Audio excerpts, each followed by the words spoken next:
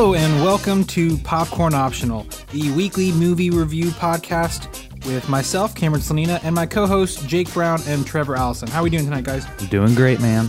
So good. Tonight, we will be talking the brand new DC comic book superhero movie film, Wonder Woman, which came out this past weekend. I am so excited to talk about this movie with you guys. A lot of really great points. Let's go ahead and jump right into our trailers, weekly talk about trailers. So the big trailer that came out this week is Murder on the Orient Express. How did you guys feel? We texted a little bit about this, but I want to get more in-depth thoughts. Jake, how did you feel about this trailer? Well, I have very limited experience with this story. I know it's kind of famous. Just kind of famous. I know it's quite famous, but my experience with it is the 30 Rock episode where they parodied this film/book. So I have no buy-in at all to this. No buy-in at all to this series or this film, this story. And I mean, based on the cast, I want to see it, but this is not a good trailer. Especially the Imagine Dragons song, not feeling it. Trevor, what do you think? Yeah, it's not a great trailer. For me, it played better on the big screen than it did watching it on my computer or my phone. I don't know why that is, but maybe it was the 20-foot tall Kenneth Branagh's face with that mustache that really drew me in. But yeah, does that not make you guys think of Jeff Bridges though? Oh, yeah. I legitimately thought Jeff Bridges was in this movie. He does look a little bit like Jeff Bridges. That's true. It's a glorious mustache. The cast is fantastic. I love Kenneth Branagh. I think he's great. I think he's a solid director as well. So I'm interested, but it almost has that too many famous people are involved kind of feel also. Mm-hmm. This is the sequel to New Year's, though. the sequel to that Valentine's Day, New Year's Eve series. Hey, those movies are fantastic. You watch what you say. There is not a single bad thing about those movies. But so I legitimately, I was all in on this trailer. And I think part of it was just the cast list. If you guys saw the videos of Josh Gad tormenting Daisy Ridley with Star Wars questions that came from the set of this movie. Those are so funny. That's so good. So that was my buy-in. I was kind of in just based on, wow, those behind the scenes videos are so fun. The trailers, I don't like trailers that are just, let's waltz every single person's name or face on screen just so we can get through our enormous cast. I think it's too early to judge this film, but I think this is a very poor trailer as far as making me interested in the movie. Let's be honest, we have a movie podcast. We'll probably end up seeing it no matter what. But as far as interest goes, my interest is very, very low right now. Also, it's being released in November, so that means the studio thinks something of it. Well, that means the studio thinks something of it, but there's tons of times where studios think this movie is going to be fantastic and it bombs. Sure. I mean, just think of last year there was Gold with Matthew McConaughey, and they put it at the end of December, limited release. Same with Live by Night, the new Ben Affleck film. Everybody was freaking out. They're going, these movies are going to be amazing. And they're both terrible movies. So I'm not going to buy into it just based on its release date. Kenneth Branagh, Trevor, as you said, is a terrific director. I loved Cinderella. I don't know if you guys saw the new live action Cinderella. I thought it was heartwarming and enchanting. So I'll leave it at that. I'm meh on this movie right now. It could go either way, but it does have an impressive cast, and that's one place to start. What do you guys think of what about the Imagine Dragons song? What's the deal with that? Didn't need it. I didn't need it. Ugh. Did you guys see the YouTube video where they replaced the Imagine Dragons songs with a bunch of other random songs? Mm-mm. So there's a YouTube video going around, and it's titled Murder on the Orient Express trailer with proper music. And so I went into it thinking, oh, I wonder how this is going to go. And it's literally just the end of the movie with a bunch of different famous songs instead of the Imagine Dragons song. And the first one that comes up is DMX, X Gonna Give It To You. And it's so perfect. That's so good. I would be so much more in for this movie if that had been Oh my goodness, it works so perfect in such a comedic way that I'm guessing they're not going for, but it was kind of comedic anyways with the Imagine Dragons song. So that's fine. I think with the Imagine will Dragons, they are like now in the category of we're done. Like they're now in the category of we're done with that song in movies, in trailers. A lot of White Stripes songs are like that. Immigrant Song, Led Zeppelin, like done. It's dead. Kings and Queens by 30 Seconds to Mars. Yep. Queen, it's over. I agree. Yeah, I'm with you. I'm kind of over it. I think the reason why it feels so often Imagine Dragons songs, and this isn't a knock on Imagine Dragons. I'm not their biggest fan, but You can knock them. I mean this more as a knock. Okay, well, we'll knock them. More often than not, their songs are used in really terrible, like trailers that are geared towards teens. Like they're used in a lot of young adult book trailers. Mhm. For like the movie The Host, there was an Imagine Dragons song. It's like I think I hear it and subconsciously think terrible movies, and so it kind of gives me this bad taste in my mouth. That's what you want. That may be part of it. I don't know. Yeah, I love listening to music and having a bad taste in my mouth. That's exactly. That's how I pick my choices. I listen to the Beatles and I'm like, yeah. good tasting. Well, like This is delicious. the Justice League trailer has that White Stripes song, and it's just so like, yeah, rock and roll, we're cool now. And it, I was so visually stimulated, I didn't even notice the music in that trailer. yeah, Okay, so let's talk about that trailer. Getting into Wonder Woman, like, what did you guys think? What was shocking to me was the Justice League trailer actually didn't play ahead of my screening of Wonder Woman. I've seen it though. Did it play in front of both of your guys' screenings? it didn't Yeah, for me. I saw it. I was surprised it didn't play in front of mine. I actually hadn't seen it, and what I thought it was kind of a fun trailer and an interesting trailer. If only because I felt like the message of the trailer was, we promise this movie is better than Batman versus Superman. Please come see it anyway. And that's the frustrating thing is I felt like Batman vs. Superman was, hey, we're going to right the wrongs of Man of Steel. This isn't what you guys think it is.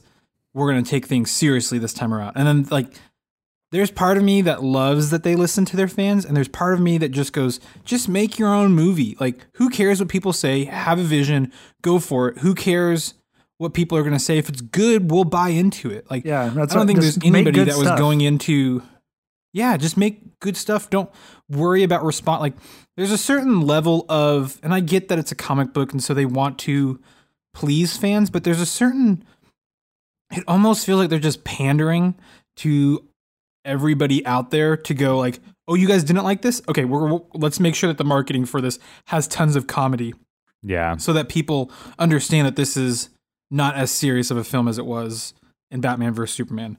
I think it's a bigger problem, like in general with marketing currently. Like since the theater industry is in decline, I feel like their solution should be, make better movies or market smarter. But it seems like instead they think people are stupid, so let's just market that way. And it's like they're giving everything away in the trailers. They're like, hey, here's a top 40 song. Boom. Oh, yeah, here's this poster with all of these famous people that you like with their faces horribly photoshopped on it. I don't care. You're going to see it anyways. It's just like so offensively bad the way studios have been marketing recently. Yeah, I think we've talked about this multiple times, but the need to show everything is the most irritating point. In the lead up to Wonder Woman, the trailers I felt were great, but one of the frustrations was, and now seeing it, we'll talk about this a little, was that every single major set piece is shown in the movie. There's nothing that we can really be surprised about because we've kind of seen, even if we haven't seen everything, we've seen every stage of the movie in some form. And I wish that studios would I wish there was like a rule that studios abided by where they were like, hey, all we're going to do is market the first third of our movie. We're not going to show squat from the last 2/3 of the movie. Yeah. That leaves so much. And what drives people to movie theaters isn't trailers, contrary to popular belief. It's word of mouth. If you have a great movie that people are talking about, look at Get Out. Like, Get Out didn't necessarily have fantastic trailers. They were decent. But what got people to go see Get Out like crazy was the word of mouth behind it. It's not how you market it, it's how you have audience members market it for you. If it's good, they're going to flock to it. Like, look at Star Wars. You could literally show not a single scene from Star Wars, have the trailer literally just be 30 seconds of the word The Last Jedi, and people would go see it. Yeah, that's a great point, Cam. And I think it's so interesting because it's like, what's weird is there's a market for like high quality marketing content. Like Mondo. If you look at those movie posters, like people will pay so much money for that stuff and they love that stuff. And for some reason, studios instead think it's a good idea to just like mask out characters from the movie and just throw them all together on a poster. And it's like, boom, there's our poster. And it gets mocked and there's no buy-in. It's just pointless. It's basically like, here's some celebrities in a release date. Hope you come. Whereas it doesn't tell me anything about the world. It doesn't tell me anything about the mood or the genre of the film like those Mondo posters do. Yeah. Trevor, what are your thoughts on movie marketing nowadays? I think that movie posters is sort of a weird thing because it used to be that movie posters, as you were walking to the theaters, was how you knew something was coming up soon. But now we have so many other ways to find things. I think that might be a little bit of why some of the art, the artistic level is dropped. I mean, like the Spider-Man Homecoming and the Transformers last night both look like they were done by interns who were just hired out of college, as opposed to the Mondo who were done by true artists, or like the freaking best movie poster of all time, which is the original Star Wars one with Luke Skywalker holding a lightsaber above his head. Like, that's how you show all the characters in a beautiful, artistic way, not in a just like, here are the faces of the famous people that we know you like. Oh, and here's also a new young guy, Tom Holland. He's cool and he can dance. Come see this movie. Yeah. But like, if you look at the new Guardians, like Star Wars inspired poster, that like went super viral. And we're in an age now where everyone is talking with the visual language. Like, since we all have cameras and photo editing apps and Instagram and Twitter, like everyone's able to speak in the visual language now. And so I feel like it's super important for studios to be able to understand, if you have good visual marketing, yes, what Cameron said is true. Like, word of mouth is the most important thing. But like, if you can get me to stop in my scroll state and look at your image, like that's a huge win. When there's so much other media out there taking up my attention, why would you not want to invest a little more time in something that grabs my precious attention? I don't know. I feel like it's such a easy, obvious thing, but we'll talk more about that, about how studios are so stupid. Yeah, to bring this, to put a nice little bow on this conversation, I will say I think the Murder on the Orient Express poster is very nice. Yes. I do have a quibble with listing the name of every single actor, but besides that, the train with the red smoke, it's beautiful, it's simple. I think that does a really nice job. That does make you stop and look and see what it is. That gives me more of a mood for the movie than the whole trailer does. I feel like that poster had me really interested because they released that the day before the trailer came out, and I was pretty psyched based on that. I mean, it looked like dark, gritty, suspenseful, and the trailer really feels mixed tonally. I will say, as far as movie posters go, there's a fascinating documentary out there called Drew, the Man Behind the Poster, which is about Drew Struzan, who, I mean, name an iconic poster from the 70s or 80s or 90s, and he probably did it. He did Star Wars, he did Indiana Jones, he did Back to the Future, he did Harry Potter, the early posters for the first two movies. This guy, he did the Thing poster. This guy is truly, when you talk about the word iconic, this guy has created some of the most iconic imagery in posters ever. And he was a true artist that studios would hire. I don't know why studios don't get true artists to do posters anymore. Trevor, like you said, it feels like interns are doing these instead of getting people that are big deals. If Mondo can get, Ali Moss to do 3 amazing Star Wars posters, why can't Lucasfilm hire him to do official one-sheets for the actual movie? It blows my mind that studios haven't caught on to this. I don't know if it's a pricing thing or what, but nobody out there in their right mind thinks that any of the posters modern studios are putting out are good. There's a couple posters in the past couple of years that have been good, but that's a couple out of every movie releases 10 posters, and there's probably 10 posters in the past 10 years that have actually been good posters. So Yeah. I don't know. I wish they would hire actual artists. It's weird. To do bad posters, bad music, and giving everything away in trailers. Not great. Yes. Stop it. Stop I'm it. to the point Stop where I all just of that. I don't want to watch anything. I don't want to see anything. I just want to walk into a movie blind. I Yeah, feel I like don't- that would have made this movie. Well, we'll talk about it, but that would I have don't- made Sorry. changed a lot of things. I just don't watch the trailers of movies I know I want to see. I just don't do it because it's not, like you said, it's too easy to see too much. Yeah. But what do you do when you're in a theater then? Do you block your eyes and sit there with your hat? Yeah, that's what I did with the second Star Wars trailer. I think I went to the bathroom actually. I was like, I don't need this. I don't want to be that guy sitting there staring at his lap for 20 minutes as they're playing trailers. Yeah, well, So don't know. every Star Wars trailer should just be like a voiceover of Alec Guinness from episode 4 and then action shots from the new movie. That's all they need to be. 30 seconds long Star Wars trailers. For not the end even of that. time. I mean, you can literally show us. You could show Star Wars fans one single shot of an island. They would pick it apart, tell you everything about that island, have multiple fan theories about what that island means to the mythology of the universe. That's almost more interesting to me than a whole trailer where there's 20 different shots and the journey of wills and okay, is there Luke levitating or not? I mean, there's all these different things that you can get into, but that's the thing is studios don't need to market big films like that. So why give us too much when you can get an even better result by giving us absolutely or almost absolutely nothing? Yep. Alrighty. Well, that wraps up our conversation on trailers, movie marketing this week. We are going to dig into Wonder Woman right now. And before we actually get into Wonder Woman, what I want to dig into is the background of the DC Cinematic Universe, the DCCU. Have you guys seen, this is the 4th film in the DC Cinematic Universe. Have you guys seen all the other ones? Man of Steel, Batman vs. Superman, and Suicide Squad?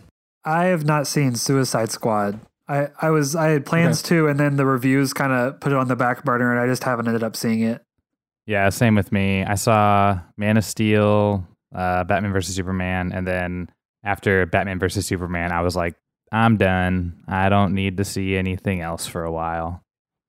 I wasn't even until a week and a half or 2 weeks ago. I wasn't super excited or even really looking forward to seeing Wonder Woman at all.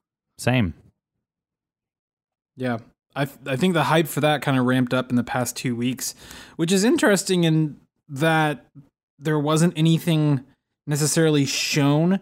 Once again, it was word of mouth of getting really good reviews from early screenings that kind of got that word out there. This movie was originally projected to make only $50 million on opening weekend, which isn't bad. But as far as superhero films go, it's way underperforming.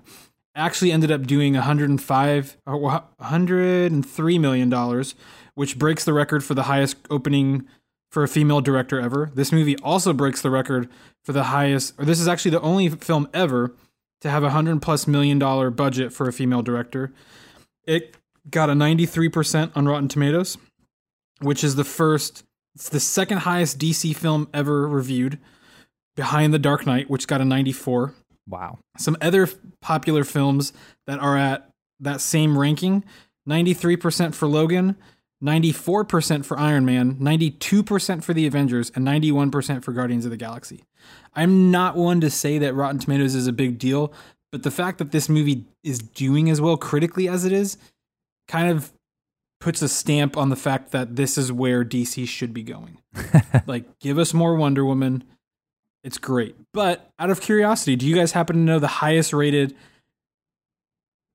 superhero film of all time on Rotten Tomatoes? Is it the Adam West Batman from 1966? No, it is not. This movie came out in the early 2000s. Spider-Man 2? Close, but not close. It's The Incredibles with a 97%. Ah. Oh, sure, of course. My favorite Pixar movie. That was everybody's first guess. Superheroes. Is it really? Yeah, I love that movie. It's so good. They are making a second one. So if we're still around in a couple years, maybe we'll review it. We'll all be dead by then, so. We will. All right. That was what I was alluding to. It's a dark time for all of us. This is by far the darkest timeline for those of you that watch Community. But okay, so we've all seen Batman vs Superman. What were your guys' thoughts for Wonder Woman as a character strictly in the Batman vs Superman film? Jake, what are your thoughts? In Batman vs Superman, I mean, I was intrigued by Wonder Woman. Like, she was a dim light in the utter darkness that was that film. I thought Gal Gadot was interesting. She just didn't have much to do. When she was on screen, she was great, but I had no buy-in really at all.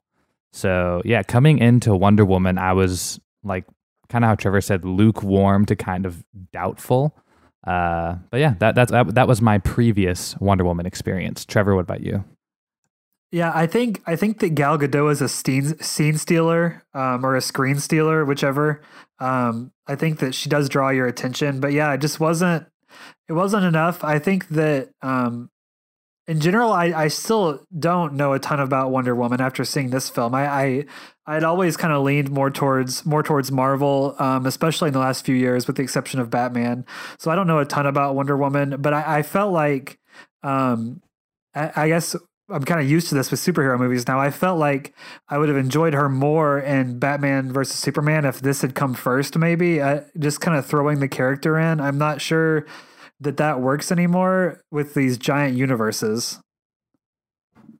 Yeah, I'm with you, Trev. I rewatched Batman vs Superman this week. Don't worry, I didn't Oh my pay gosh, for it for why free on would you Amazon do that to Prime. yourself? I had a friend who had told me, hey, you should just watch it one more time, just give it a chance. And so I was honestly curious, and going into this movie, I felt like I kind of had a reason. So I rewatched it. It's still terrible. So this is the frustrating part, is there are some parts of that movie that are legitimately great parts. Like Batman's fight in the end of the movie where he's going to save Martha Kent. That's a pretty great scene. There's some really fun parts, but 90% of the movie is just garbage. Yeah, and I that's just what's reread. frustrating. Oh, sorry. Go ahead. I reread the plot summary on Wikipedia to kind of refresh my memory about it, and it is a garbage story. I was reading it. I was like, how did this make it out of the room? How did this make it? Like, how many people greenlit this, and what's going on here? Warner Brothers. The fact that they thought just having moms with the same name, that they're like, hey guys, what if the reason that they come together is that their moms have the same name? And right as Batman's about to kill him, he goes, save Martha! And that's what brings them together? How does that ever get on screen? How is it that there has to be hundreds of people this movie goes through before it makes it to the big screen. How is it that nobody's like, hey guys, that scene's going to be terrible. Just so everybody is aware of that. But yeah, Batman vs. Superman is a whole nother film we could get into where trailers ruined a lot of the surprises. But we are not going to get into that because we're reviewing Wonder Woman. So, Wonder Woman, directed by director Patty Jenkins, whose only other feature film is Monster, starring Charlize Theron, where Charlize Theron won her only Academy Award for Best Actress, came out in 2003. That was the last time that Patty Jenkins directed a movie, was 2003. She's been doing a couple TV shows since then. She did an episode of Arrested Development. I think she's done like 2 TV movies. But for 14 years, she's kind of just done a couple things here or there, and then got Wonder Woman and did a fantastic job. But IMDb, for the synopsis of the movie, says, before she was Wonder Woman, she was Diana, princess of the Amazons, trained warrior. When a pilot crashes and tells of conflict in the outside world, she leaves home to fight a war to end all wars, discovering her full powers and true destiny.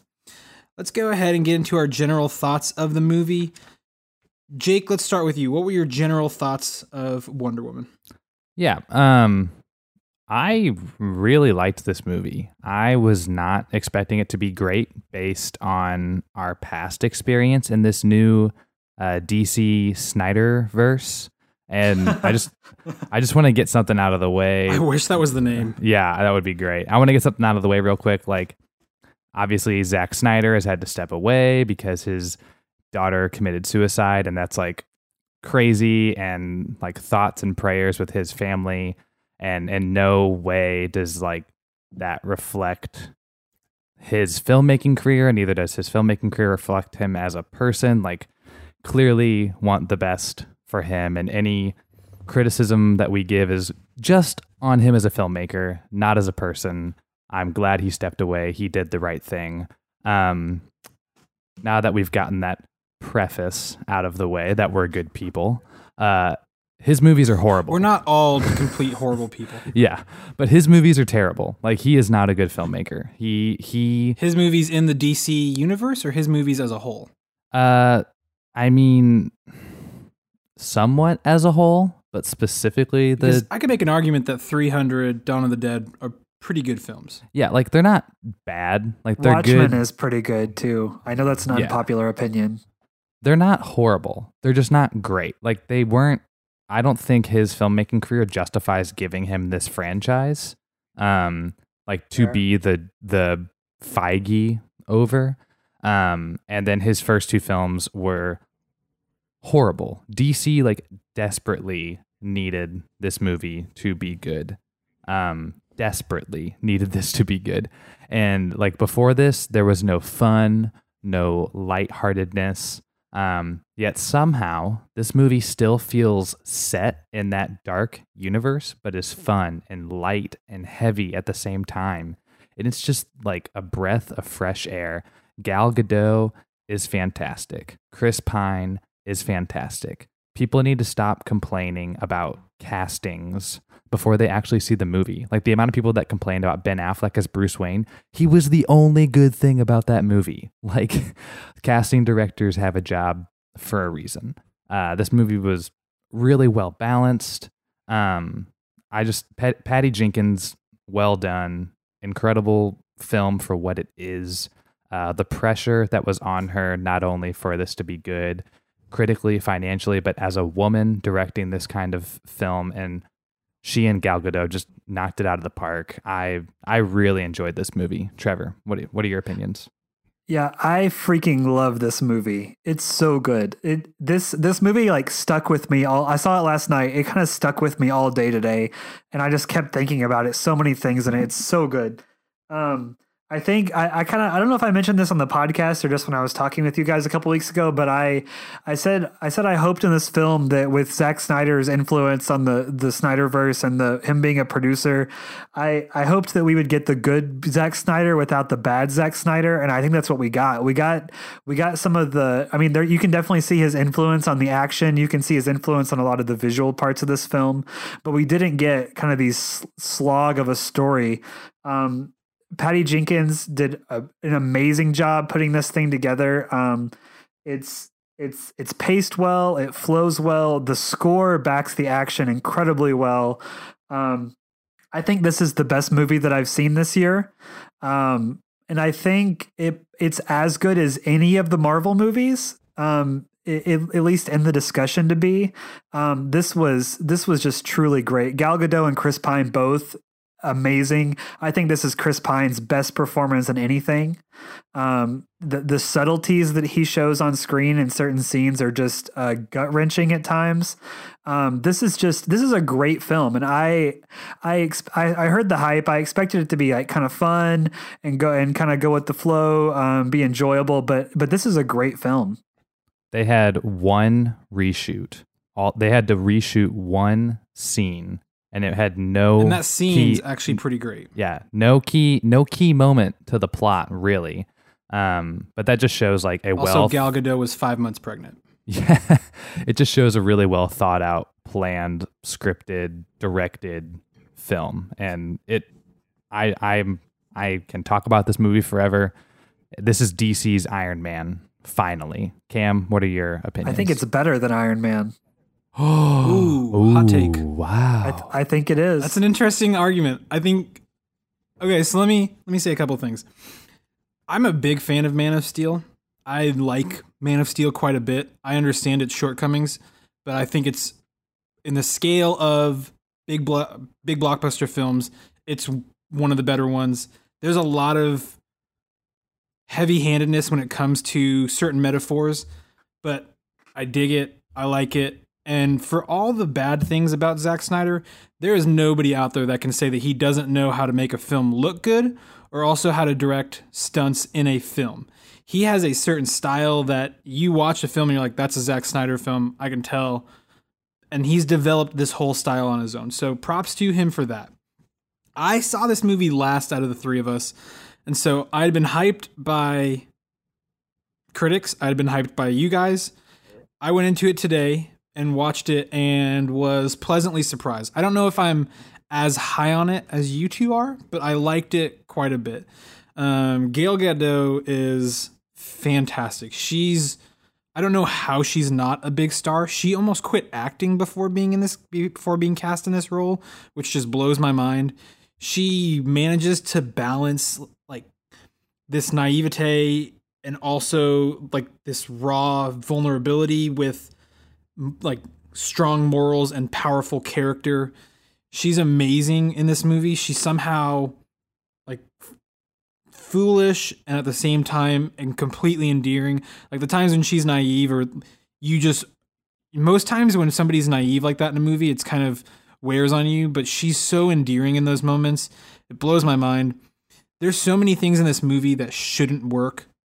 Like the fact that she has the costume, the lasso, the theme of the whole movie of like what her mission is shouldn't work, but in the hands of Patty Jenkins and Gal Gadot and Chris Pine's acting, it works and it's amazingly pulled off. I'm shocked they were able to pull this off with how many different things they had working against them. It's a great movie. It's a good movie. There's a couple problems I have with it that we'll get into when we get into spoilers, because there's a lot of this movie that I feel like to talk about we have to spoil. But yeah, it's by far the best DC film in the DC cinematic universe. I would argue, you Trevor, that I think Iron Man's just fantastic in my opinion, but not to take away from this film. This film's great. It's a success. DC should be proud of this. I'll watch any Wonder Woman film from here on out just because this film's so charming, but manages to balance really complex themes with also really heartwarming set pieces. Like you guys said, Chris Pine's great. Gal Gadot's great. It's a pretty good movie. But yeah, those are our general thoughts. We're going to go ahead, hop into spoilers because we want to talk fully about this movie. So if you haven't seen this movie yet, please stop listening. Go see it. It's well worth your money. It's probably the best film of this summer season so far. Like I think it's better than Guardians 2. Yep. Better than King Arthur, better than Pirates, better than Alien. It's by far the best film that's come out in this summer blockbuster season. Go see it. It's well worth your money. You will enjoy it. I promise you that. My only complaint was when Jack Sparrow was like wandering through the no man's land. Like, why do we have to have all these crossovers? No, I'm just kidding. That would be horrible. What a crossover that would be. Man, if they show us a film of Gal Gadot, like Jack Sparrow's ship comes into Themyscira and it's like a pirate battle with the Amazon women. Guys, that would just DC owns Jack Sparrow and Marvel. So be careful what you wish for. Or sorry, Disney does. Oh, sorry, gosh. I didn't mean to say DC. Disney owns Jack Sparrow and Marvel. So be careful what you wish for. Wonder Woman's in the That makes DC, me think of- so it doesn't. I know. I'm That just makes saying, me think I'm of saying it Patton could happen in a Oswalt's- different universe. Oh, yeah. Have you guys seen? Well, we've talked about Parks and Rec. That makes me think of when Patton Oswalt tried to pitch his whole thing So as a good. filibuster. As a filibuster, it's so good. After a beat, we see a gloved Mandarin armor hand. What a great bit. Okay, we're gonna go ahead and get into spoilers. So, my biggest problem with this film is the villain, and I'm not talking about Danny Houston. He's great. He's fantastic. Dr. Poison's fine. She seems to be a plot device, and how she's and what she's creating is then motivating them to put them on a time scale to get to this factory. But the biggest problem I have with this movie is the twist at the end where David Thewlis, who is Remus Lupin in Harry Potter, he's a fantastic actor. I love him. He's great. But it's revealed that his character, Sir Patrick Morgan, is actually Ares. That, to me, just felt like such a... Like, the movie was batting 1,000 up until that point. Not 1,000. It was batting like 95% up until that point.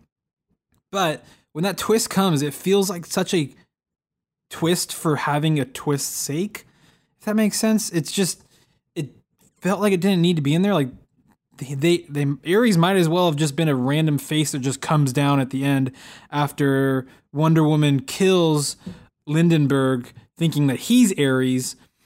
It feels so forced just so they can have a twist.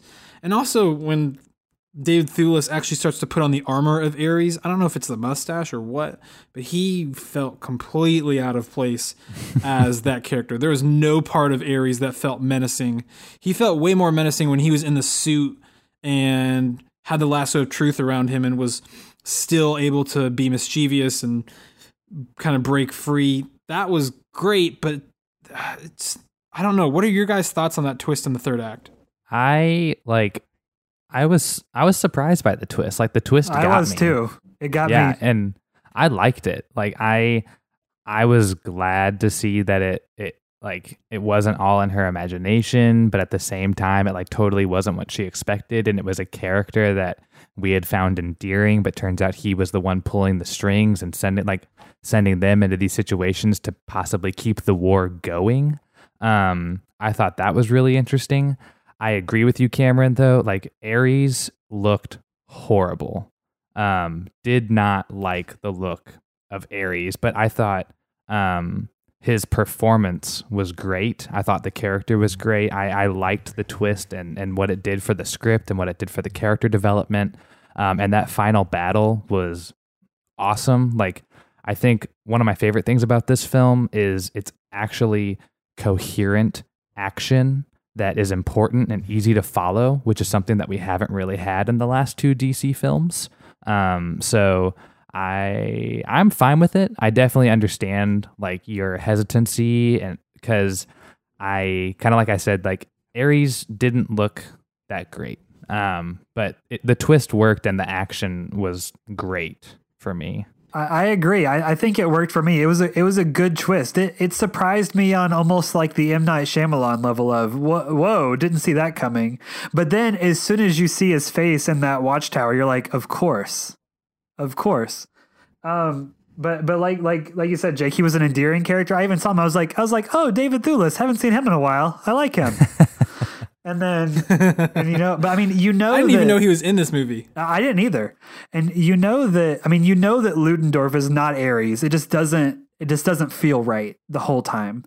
So you're kind of like, is Ludendorff going to be the main bad guy? Is the showdown going to happen with him getting super strength after the gas and that kind of thing? And I kind of like that they built up to that a little bit, and then she was able to kill him so easily because she's awesome. And it wasn't really that big of a deal. And she was like, whatever. I do agree about the look of Ares. It was kind of neat how he pulled together his armor and everything from like the wreckage of things around him. But I don't love the end product, especially in a film where I think the rest of the costuming and production design was just off the charts fantastic. That did fall flat for me, but I do agree, Jake, that the action was great. In the whole film, especially in this, I think what made this scene so good, the action, is because there's a lot of overhead shots and high shots and wide shots, not just face shots, hand shots, feet shots. Like we get to see the whole thing and we see the scope of it. We see like the space that it takes up for two gods or demigods to fight each other. Like that takes up space, but yeah, the villain worked for me. I thought it was fun. I thought it was interesting twist. And I think it rolls into the whole theme of of is man good, is man bad, is man worth saving. I think that having him play such a hands off role really kind of deepens the meaning of what this film is getting at. Mm-hmm. I agree. Well, you guys have given some pretty compelling arguments against that. I don't know if it's just that I was so caught off, like the movie was just so smooth before that, and that felt like a hiccup. But yeah, you guys make some great arguments for that. You guys both mentioned the action.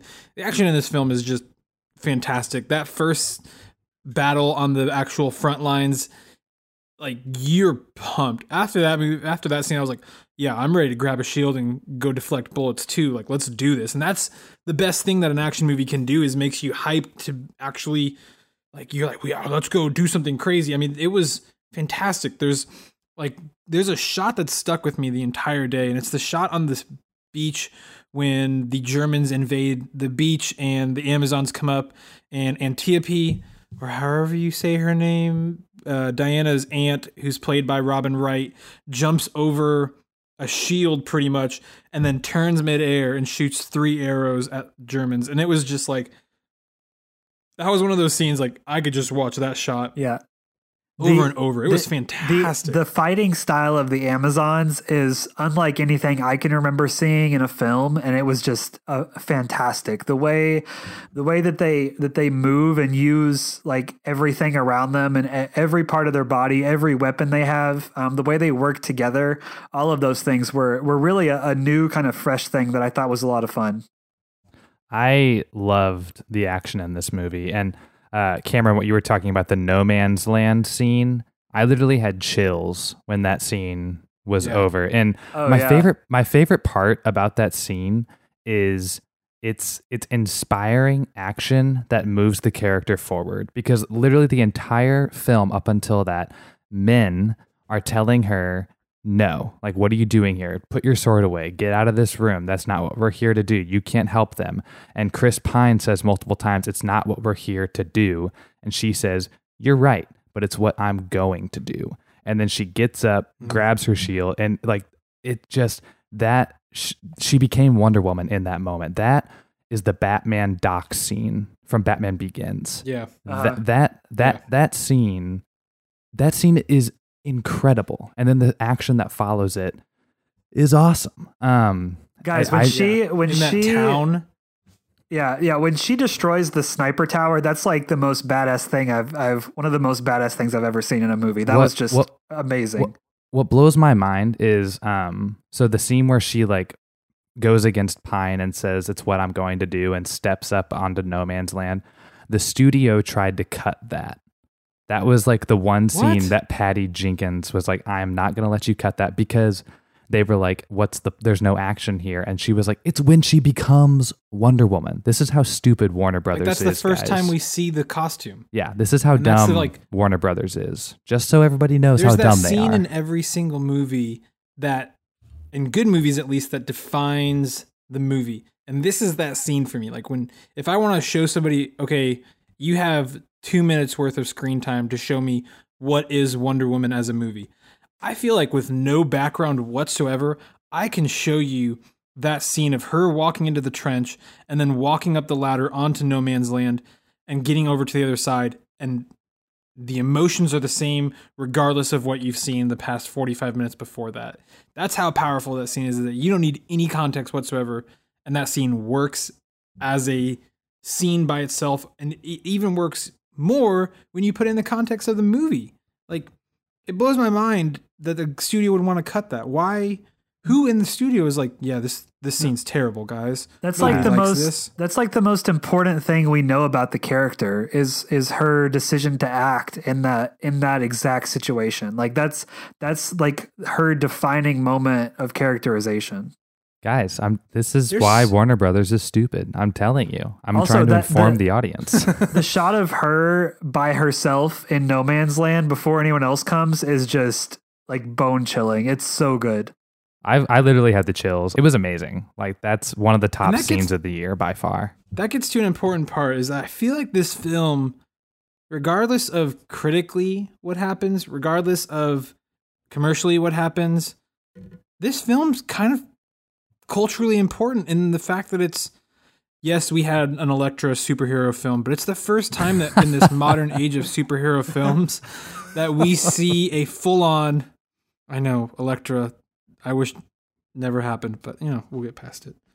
But it's the first time that there's a superhero movie or a female led superhero movie, and that's culturally for kids, like that's fantastic for little girls. What that means, like them looking up to this character and having a woman that they can look up to in this role is fantastic. There's like what this movie stands for, the message it puts forward, the themes that it tells. It's complicated, but it deals with so many human things that we deal with. It's the best part about I it think is this movie- it's not heavy-handed either. It all serves the plot. It's all part of the character development. Like I said before, like all the men telling her no, that was the culture back then, and it lends to a lot of humorous moments and character development. And then when that no man's land moment happens, it's been set up perfectly to just punch you in the gut. Like it's perfect. And from that point on, she takes charge and she's the leader of that team. And you see everybody come around her and begin to understand, okay, this woman's legit. She's going to be the one that leads us. And it's about her character. It's about what she stands for. And it's about how she makes others around her feel. She gives people hope. I mean, the fact that this movie, one of the biggest parts about it is that, love wins, and that, she is preaching this idea of love is such a cheesy thing. In like, when you think about it, and when I say it on the podcast, it sounds cheesy, but it works so well within the movie, and it's sold perfectly because of how Patty Jenkins has crafted the story, and because of how Gal Gadot reacts and as this character. I mean, I can't say it enough. She's amazing, like in this role. Yeah. I don't see a future where she's not a big movie star. This isn't an Interstellar Anne Hathaway situation, guys. Like, no, it's not cheesy love. This is real love. Nope. Real love, y'all. Real love. Well, and they kind of she sets the stage for that, and saying Patty Jenkins, by kind of giving the backstory of why the Amazons exist. They're created to remind men of these good things. That's where their origin is, and I think that's part of the reason why it doesn't feel cheesy when that comes out, because that's what her people have been there for. They are prepared to fight, but they were created to remind men of love. Yeah. That's good. I think that's a good point. I mean, that's yeah. Okay, go ahead. Well, I was just gonna say, like, we've spent a lot of time talking about this film, and I don't want us to go without talking about how great Chris Pine is in this movie and how great his character is. His character, okay. Yeah. His character is what every superhero, like B character or love interest, should be. This is not a Lois Lane situation. Like, I totally believe this relationship. I totally understand like why she would fall in love with him, even though she's like the most badass hero ever. He like compliments her in every way. He's a fully fleshed character. His spoiler, his death has weight. It's not just give It's not just to give Diana pain like it is with Rachel in The Dark Knight. Like when he sacrificed himself, that was the catalyst for Diana to make the decisions she makes. He is hugely instrumental in this film, and he gives a incredible performance with an incredible character for an incredible script. And yeah, I mean, I just think he did a great job. And his death, like, you have the idea of like, okay, well, why wouldn't Wonder Woman do it when she's pretty much impenetrable? His death is, and his reasoning behind it is summed up so perfectly in one single line. It's, I can save today, you can save the world. Yeah. And that's all we need. Like, that makes so much sense from there. This movie has, as far as movie kisses go, there are so many times where a kiss feels forced in a movie. Never has a kiss in a movie felt so natural, so deserved, so right in a moment that makes you feel what a kiss should make you feel in that moment, and not just put it on there to have some sort of romantic subplot in a movie. And I mean, it's fully developed. Go ahead. Sorry, I was going to say, like, I totally agree with you. And his performance in the plane as he's like contemplating what he's about to do.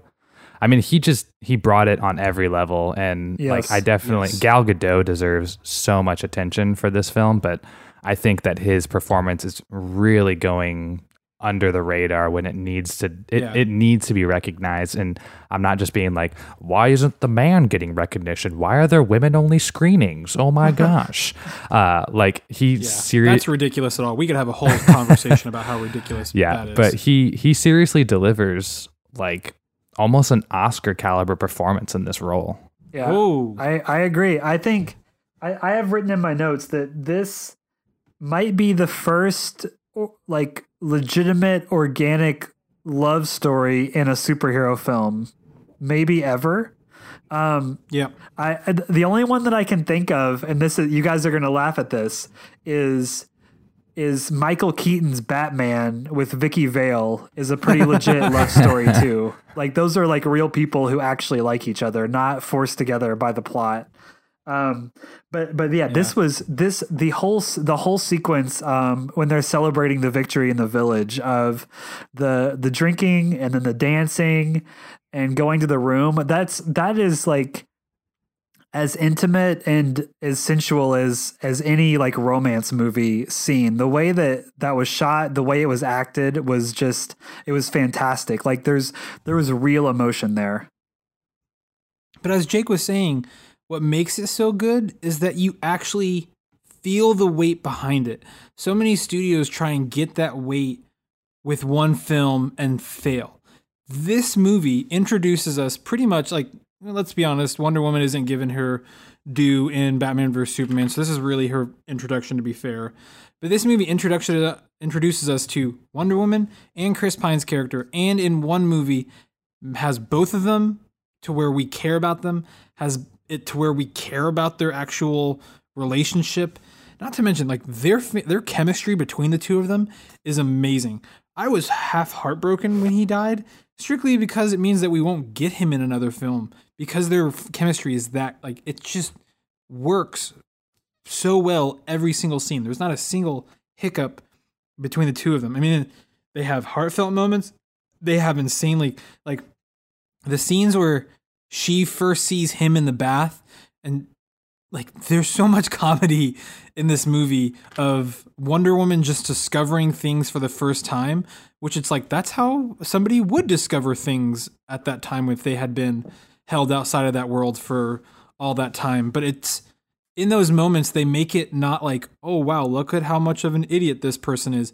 It's endearing. It makes us care more about those characters, and it's also hysterical. Like, there's so many things in this movie that just work. I think I'm talking myself into liking it more and more the more that we stay here. Well, she's just a really well-rounded character. Chris Pine's character also, but I think the best thing about her is like compared to Henry Cavill's Superman or Ben Affleck's Batman / Bruce Wayne, they're just so stereotypical, like archetypes. They just fit a specific theme.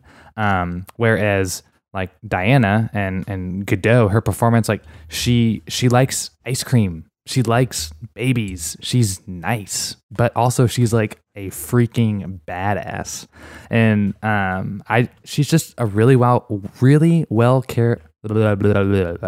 she's a really well-rounded character that you like within an hour of the film. I loved her. Like I was rooting for her. I was a Wonder Woman fan. And yeah, it's awesome. I feel like I've just been rambling about this film. So I think from a characterization standpoint, what her time on Themyscira, I think what we get is we get someone who's a mature adult but retains all of the best things about being a child, like the optimism, the ability to easily weigh what's right and wrong, and not saying, well, this or this or this, but like, no, like this is the right thing, this is the wrong thing. It's a simple thing, and her, like I said, her optimism, I think that's what draws the difference for me in this film from the other DC films is this film is so optimistic. It is kind of dark, and it's not necessarily bright and visually, but the story, the way the characters act, it's very almost uplifting. Like it's I can't really think of the right word, what I'm going for, but it's you don't hate her. Like I hated Man of Steel's Superman and BVS's Batman, but like I love Wonder Woman. Like I don't hate her. she doesn't act out of pain. You actually root for that character. Yeah. Yeah, she acts because for two things. She knows what's right and she can do something about it. And that's why she is who she is. And I mean that's in there. There's other characters too, but she's not carrying this pain, this baggage with her, because I mean, even though she says goodbye to her mother and her people, she knows that what she's doing is better, is the right thing. And just that positivity, that ability to kind of frame what's actually important is what makes this character who she is. Yeah, and I think one of the coolest things about this film is that for a film set in World War I, it has so many messages and themes that are culturally relevant to our world today. I mean, the idea of just because things are bad, just because people are bad, just because there are bad things in the world doesn't mean that the world doesn't deserve your help, doesn't mean that you can't do something to make it better. I think that's incredibly powerful, and I think that it's amazing that this film, that's a big blockbuster film like this, doesn't shy away from those complicated themes. I mean, you have a character in there who's a drunk who can't do what he's been brought there to do, and instead of just making him a fool, they use him as a piece of this movie to show how complicated war is, to show how complicated life is, to show the complications of loss. I mean, it deals with some incredibly complicated themes that you wouldn't expect a big blockbuster film to deal with. And I think well, Jake, like you said earlier, it's not heavy-handed about those. It kind of just puts them there and lets you think about them and chew on them for a little bit while it keeps going. And I think that's where some of the true power of this movie is. Yeah, I mean, I've rambled on about how much I like this movie, and the more I talk, the more I love it. It's a great movie, and I definitely want to see it again in the theater. But does this get you guys excited for Justice League? Sort of. I'm more optimistic. I want to say that. Yeah, I want to say that. Well, I guess there's one of two things happening here. It's that Patty Jenkins did what she wanted and didn't listen to the studio and made a great film, or the studio finally realized some of their mistakes, maybe because of the way they did this film and the way it's being received, or they figured out what was going on as they were making this film. So, but I don't know which way it's going to go. This could be the high point of the universe. Apparently, so this is actually the first film that Jeff Johns, who's the new head of the DC Cinematic Universe, was fully a part of. He's sort of their Kevin Feige. And so I think that's hopeful. But I feel better about this film I feel better about Justice League after seeing this film than I did before seeing it. I will be curious to try and see if they film any reshoots over the next couple months to try and include more of Wonder Woman because of how well the critics have received this. That'll be interesting to see, but I feel better about Justice League. I think Justice League solely depends on how interesting we find Cyborg, Aquaman, and Flash. We know that Ben Affleck as Batman's pretty good. We know that we like Gal Gadot as Wonder Woman, so I think it kind of rests on their shoulders of how much weight are they given and how well do they do with that weight. Yeah, I agree. I'm concerned because I mean it's in the can. It's just in editing now. Snyder is out because of the previous mentioned situation, and once again, best wishes to him and his family. But he needs to be out. He needs to be out of this universe or whatever. Like clearly, it wasn't working, and things need to change. And this is DC's Iron Man. It's just 2 movies too late. in my opinion. So we'll see what 3. happens. Don't forget about Suicide Squad. That's true. But yeah, so that's our thoughts on Wonder Woman. Let's get to our rating for Wonder Woman. Jake, what would you give Wonder Woman? I mean, I've been ranting about how much, or I guess the right word is raving. I've been raving about this film. But I will say it's not without its faults. You know, there are a few areas that this film stumbles in, but overall, I mean, this is everything you want in a summer superhero movie. And also, like, it's just so awesome and encouraging that this is the first women-focused superhero movie, and it's phenomenal. So, I mean, that's not what we're basing this off of, but it's just a pro. It's just another awesome thing. So I'm going to give this movie an A-.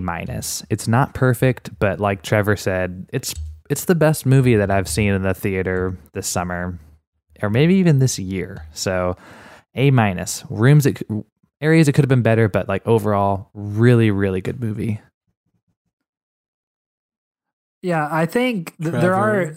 I mean, there are some flaws in this movie. It's not perfect. I'm not sure the flaws are big enough to be worth talking about in this context. If we're gonna, I don't know, compare it to like The Dark Knight or something, we can start nitpicking. But this is it's near the peak of the genre. I'm gonna go on the for my rating. I'm gonna go on the Roger Ebert scale of but slightly. Well, I'm gonna use the Roger Ebert scale. I'm gonna give it 4 out of 4 stars, but note that it's not a perfect film. It does have flaws, but I loved it. It was fantastic. I would watch it again. It feels like it's gonna have good rewatchability. So 4 out of 4 stars on the Ebert scale, which you guys know doesn't mean it's perfect. Doesn't mean that. All right. I'm between 2 ratings, and let me explain this, because I think that this will help in understanding how I truly feel about this film. For me, an A+ film is like, unless you're in my top 25 films all time, you're not an A+. It's not going to get an A+. A films are like, I really enjoyed this. It's fantastic. There are very few times that I would give an A+ film, or I would give an A+ to a movie on first viewing, because so many movies, what makes them great is the rewatchability, or how they sit with you over time. Like, the more I watch Lord of the Rings or Dark Knight, the better those films get, and the more that they deserve those ratings. So I like this movie a whole lot. Gal Gadot's fantastic. It's second or third on my list of movies this year so far. I think it's behind Logan, but just as good as Lego Batman. It's like right there. I'm between a B+ and an A. And the more I've talked about it, the more that A-, man. That's what that's for. I don't like it. An A- feels like a backhanded compliment in that you got an A, but you got a minus. Well, it's a Like, really good movie with film some an areas it could have done better. A-. Give it a 9 out of 10. That's an A-. It's a 9 out of 10. It's a B+. It's like an 89.5 that you round up to a 90. There you go. Them an A. I'll tell you, if I had made this film, I would be so incredibly proud about it that I would tell everyone about it for the rest of my life. Even though you also flaws. wouldn't be talking to us right now, because you'd be in Hollywood making so much money. Right. That's if true. you made that film and did this podcast, we would be so much more popular. That's definitely true. Like, can you imagine the end of this? Like, as the credits roll, it's like popcornoptional.com. I mean, we would have millions of listeners. So, yeah, Trevor, as soon as you can get on that dream of making something like this, that'd be great. Alrighty. Well, that's our thoughts on Wonder Woman. We're going to get to our content of the week, where we recommend something that you should check out. Jake, what is your content of the week? Mine is a YouTube channel called Lessons from the Screenplay. If you're a film nerd like me, especially if you're like an aspiring filmmaker and you want to try and understand writing and theme development and character development, watching movies is obviously a great way to start, but one of the best ways is to go to the screenplay and actually read it and try and visualize the film yourself. And this YouTube channel does an incredible job of breaking down theme, character, plot development, story arc, and it's just in a really entertaining and it's done in a really entertaining and educational way that I would just really highly recommend. I've learned a lot from it. I joke around that I went to film school, but I've learned more from YouTube than film school, and this is one of those channels where you can learn more than you would learn in film school. Lessons from the screenplay. Trevor, what about you? All right. Since we've talked about how much fun it is to have just a super awesome female hero, I'm going to talk about one of my favorite female heroes. And this is one that I've mentioned on the podcast before, but I'm going to recommend Nausicaa of the Valley of the Wind by directed by Hayao Miyazaki from 1984. If you guys, I know anime is not for everyone, but Miyazaki is one of the great filmmakers of all time. His films are just amazing, the way he crafts stories. I think he's one of the great storytellers. But Nausicaa is about a great kind of teenage young adult heroine who is and similar to Wonder Woman in a lot of ways. She can fight when she needs to, but she's optimistic. She looks for the best way, the best thing to do. She knows what's right and wrong, and it's a great film. I should mention I laugh because me and Trevor initially saw that movie in our post-apocalypse and dystopian films class, and I don't know why, but I specifically have a memory in my head of me and Trevor just kind of looking at each other multiple times being like, what the heck is going on? It's an incredible film, but we were like not excited about seeing it. We were like, why is he making us watch this anime from 1984? I specifically remember thinking I was going to skip that day because I had no interest in seeing it. But I was pleasantly surprised. It was Japan is weird. Japan is weird. But they make some great movies. Alrighty, my content of the week. If you loved Gal Gadot, you're going to love her in Fast 5. I am unapologetically a huge fan of the Fast and the Furious film. Are you? Even the bad movies. Are you, Cameron? I am. And I didn't know that. Town. Wait, are you being sarcastic or serious? Yes, clearly. I know that. Yeah, I love this series. And this is she's in Fast and Furious, which is the 4th movie. And that movie is not great, so don't watch that. It's fine. You can skip that one. But Fast 5 is by far the best Fast and the Furious movie. And she is by far one of the best parts of that movie. So if you liked her in that, go watch her in Fast 5. Because she's fantastic in it, and that movie is just a joy to watch beginning to end. But that's all we have for this week. If you like listening to us, please check out the rest of our episodes on iTunes. If you really like listening to us, please share this podcast. You can go find more about us at popcornoptional.com. You can find us on Twitter at popcornoptional. You can find us at Facebook through Popcorn Optional. My name is Cameron Salina. You can find me on Twitter and Instagram at 321KamiTime. Jake, where can we find you online? JakeBrown.tv. Just put that in a URL and I'll pop up somewhere. But also, if you really liked us, hit subscribe and leave us a review because that helps with the iTunes algorithm thingamajig thingy. Trevor, what about you? I am on Twitter and Instagram at TurboTrevor, and I want to echo what Jake said. Subscribe and rate us, and send us an email, tweet at us. Ask us a question that we could answer on the podcast. Do something like that. Please, we're so lonely. Subscribe. Please. Rate, share. Subscribe, rate, share. Hashtag content. Hashtag content. Hashtag content. Alrighty.